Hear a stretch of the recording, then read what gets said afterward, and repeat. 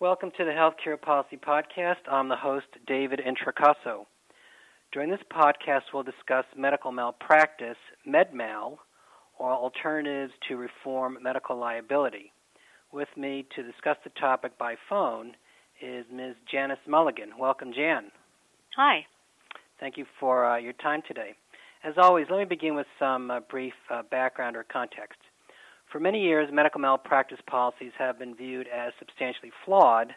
Therefore, reforms have been long sought, moreover, by the Republican Party as a way of reducing health care costs.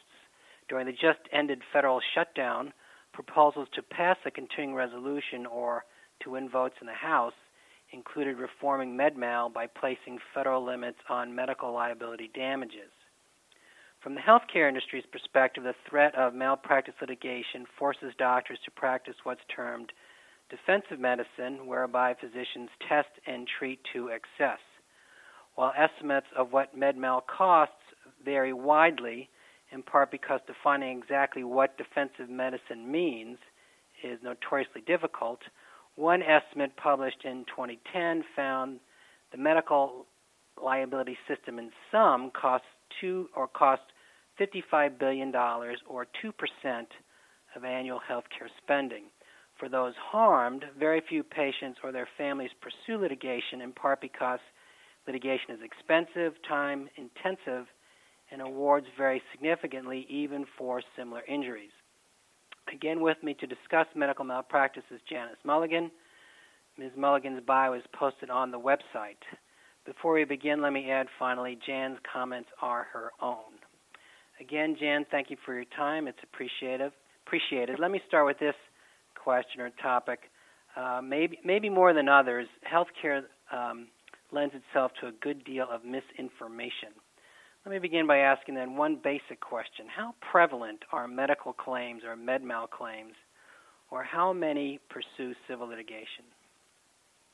Obviously, it varies from state to state, but the trend is downward. There are less civil filings nationally overall than there have been in the past. Many people will ask why. You'd think in a time of a recession there'd be more filings, but the cap on damages has unfortunately limited access to the courthouse. There are large groups of people, low-wage earners, children, elderly, that can't find lawyers to take the cases because it's just too expensive, and the amount that they can be awarded under the cap on damages is sometimes less than the cost of prosecuting the case. I don't mean cost of attorney's fees. Those have been capped as well. I mean the cost of expert witnesses. So there's a downward trend seen by many as limiting access to justice for a number of people.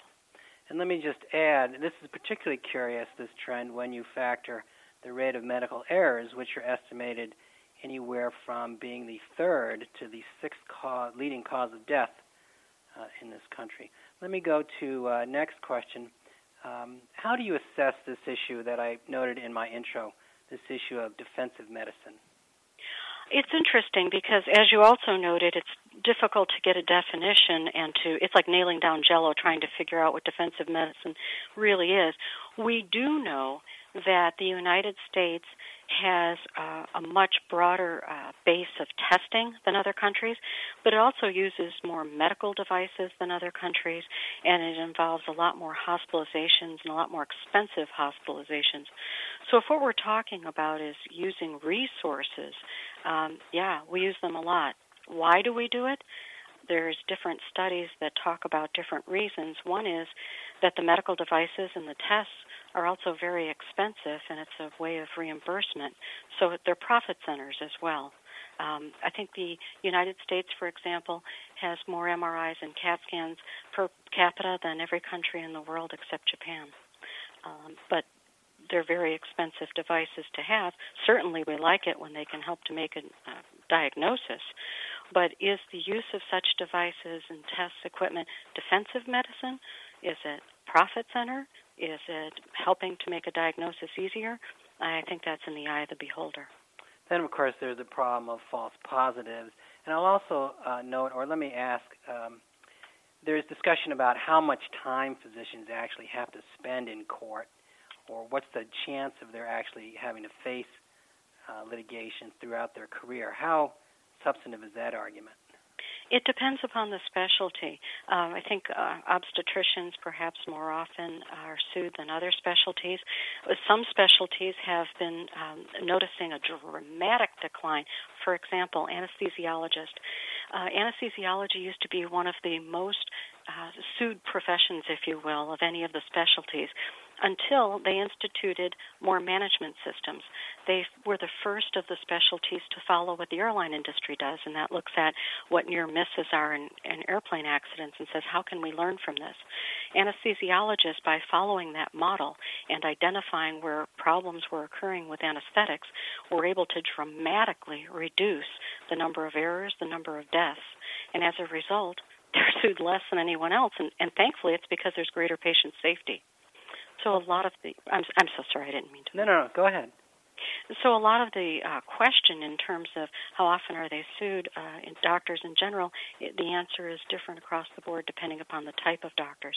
In terms of how much time do they spend in court, very few cases ever make it to the courthouse steps. So the answer to that question is very little. What does appear to be very, very time-consuming for medical professionals is administrative time. The time spent on billing, payment, collection information, the time spent on credentialing, the time spent on administration and what's required is astronomical. And in fact, that's one of the identified costs of why American healthcare is more expensive than other countries. Exactly. Before we go to possible remedies, let me just ask you otherwise the flaws in the system, and that's what you read relative to medical students perhaps avoiding certain subspecialties, physicians quitting their practices prematurely, either fleeing certain states or actively choosing to move to others. What do you make of all these other sort of explanations? Well, it's easy to make allegations, but then it's more difficult to find data to support it. So let's talk about physicians fleeing states where there's caps on damages. In fact, California has had the cap on damages since 1975, went into effect in 1976, and yet the Los Angeles Times had a front-page article on why California is losing so many doctors just a couple years back. So if, in fact, they were fleeing because of they wanted to go to states where there were caps on damages, we would expect California to have an influx of doctors, right? Right. So the exact opposite has happened. So I don't know of any data that's been shown that doctors actually flee states that don't have caps on damages.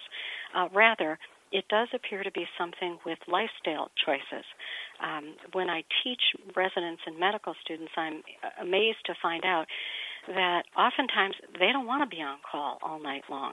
They don't want to have to work at a hospital where they're going to be required to work long hours.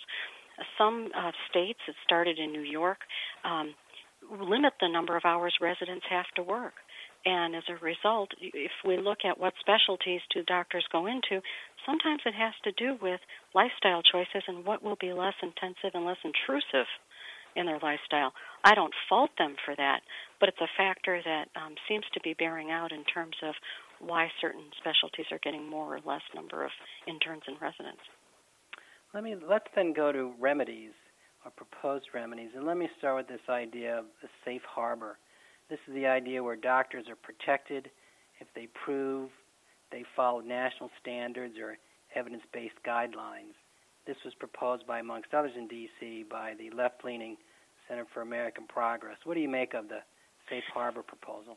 Through the American Bar Association, we've looked at that issue at length, and it depends on how it's used, but I have to tell you before I answer the question that it's my understanding that doctors don't want these safe harbors once they learn what it means, because a safe harbor really tells a doctor what choices they must make in terms of testing and in terms of treatment. And the medical profession values its independence and its ability to use its best judgment. Now, why would there be a question about safe harbors? I mean, it sounds like it would be good for everybody, right? But it also would provide guidelines that have to be followed. So if there's a safe harbor and the doctor doesn't meet what is required, then is it invisible evidence to show that the doctor was negligent and violated the standard of care? That's a problem for doctors. Also, there's a real practical problem in the sense that standards of care or standards of practice evolve over time, and they change.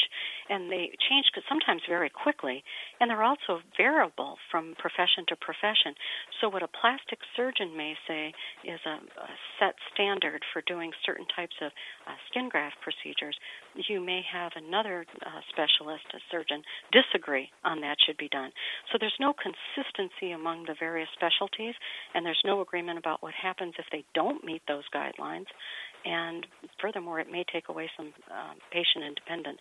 So while it sounds like a good idea on the face of it, in practice it doesn't seem to have much support.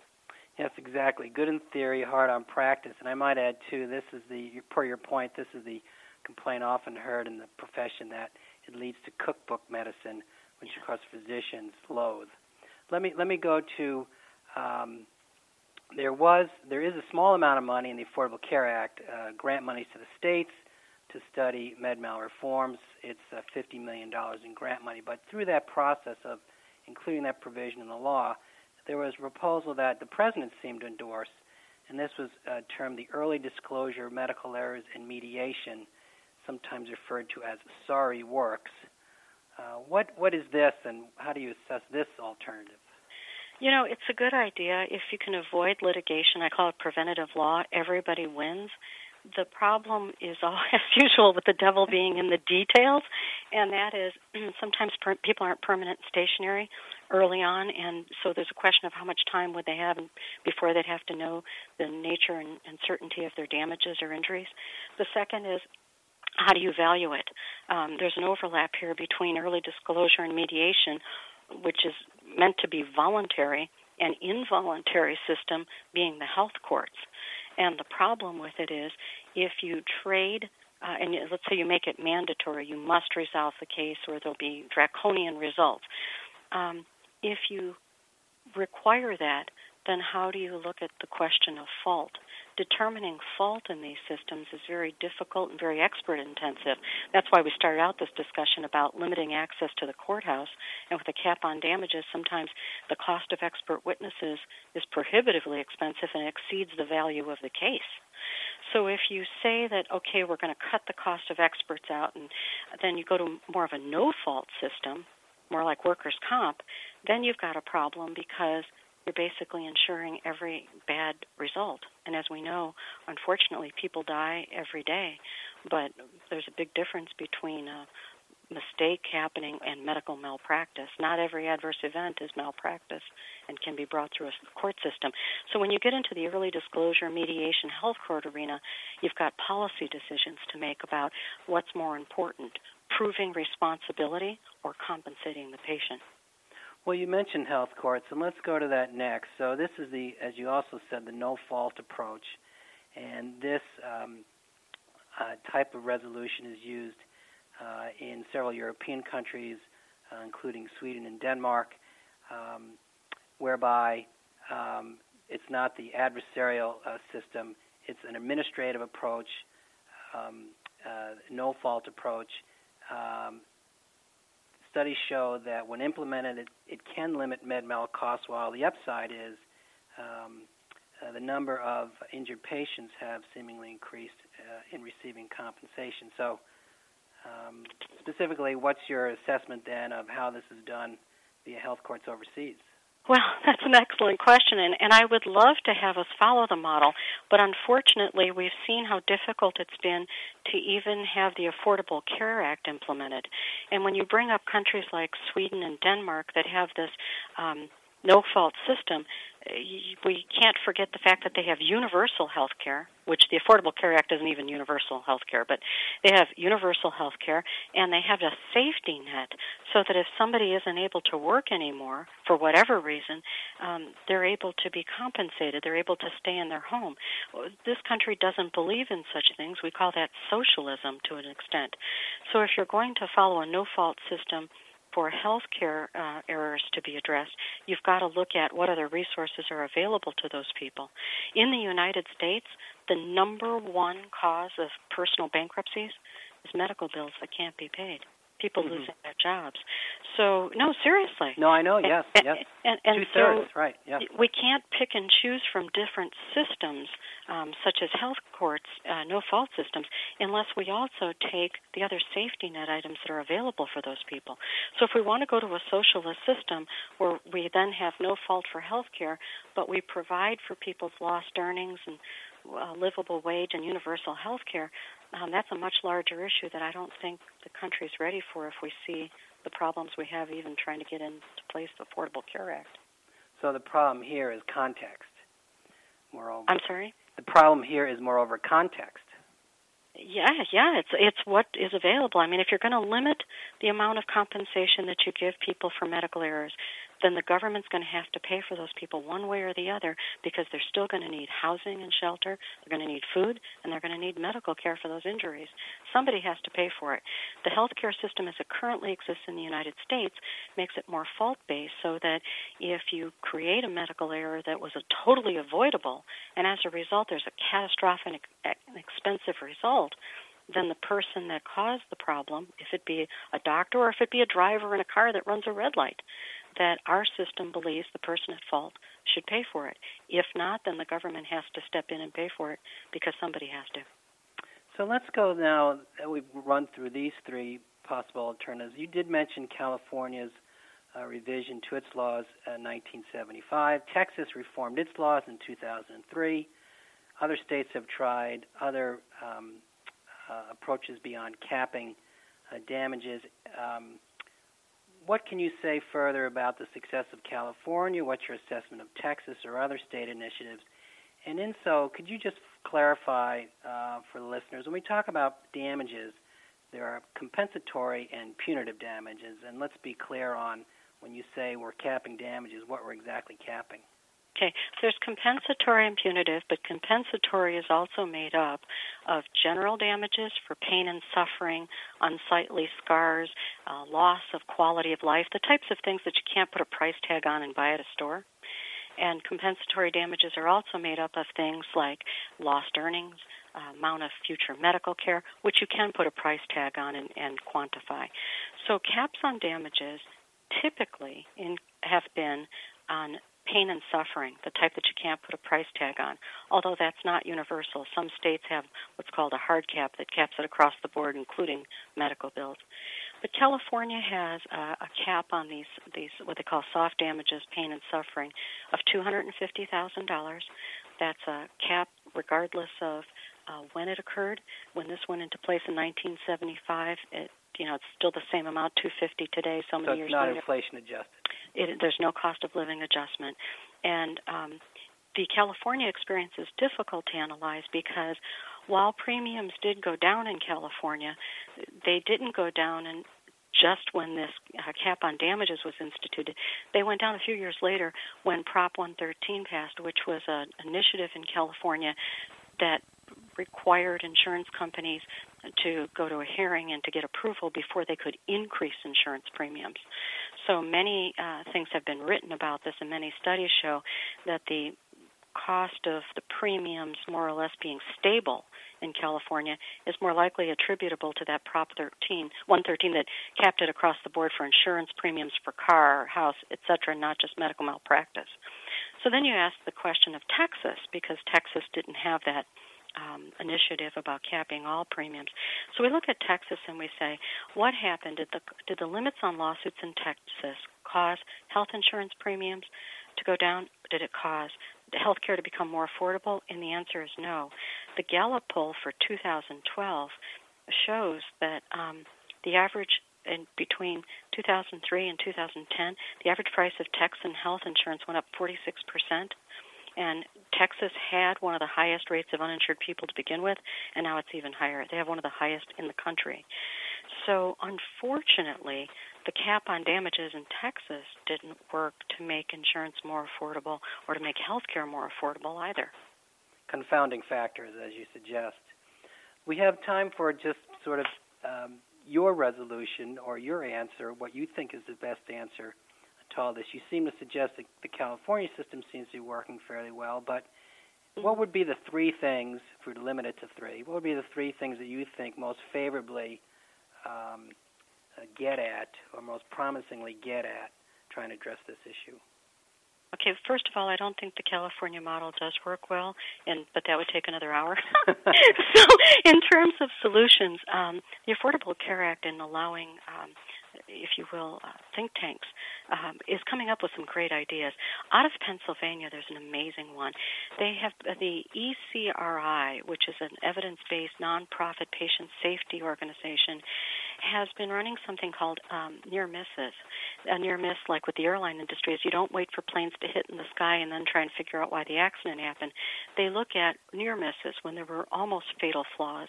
They've collected data, and with that data, they've been analyzing it in healthcare to figure out how they can make changes and how they can make the system better. They've reported over 2 million near misses, if you will, and they've been analyzing it, and they've been making changes to their healthcare system with some really good results. So I'd look at Pennsylvania and the ECRI near misses and adverse event research. Second, Medicare and Medi-Cal, they're looking at never events. Similarly, they're looking at, they've identified, I think, 28 events that should never occur. They're totally avoidable. And if it occurs, then you know there's something wrong. And they're refusing to pay for that through our healthcare system and through our government-based assistance. I think that's great because that gives a positive reinforcement to try and do things right and to avoid what we know are otherwise avoidable events. Third, I think, preventative health care. The Affordable Care Act tries to give people incentives to be healthy. If people are healthy and if patient systems are in place for patient safety, then I'm not going to be called and you're not going to need me. And that would make me extremely happy because the type of cases and the type of people that we represent have had their lives catastrophically ruined because of failures in patient safety. So your answers are, in sum, to get out in front of the issue and try to avoid the mistakes in the first place, such that would then, of course, limit the after-the-fact litigation.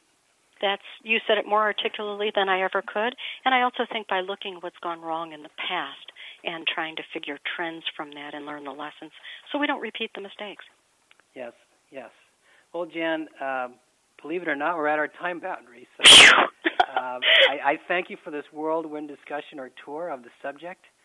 Maybe in the future we'll have further time to discuss this more in depth or discuss other states and what they're doing. So with that, thank you very much, Jan. Thank you. I've enjoyed it, and I appreciate the opportunity, David.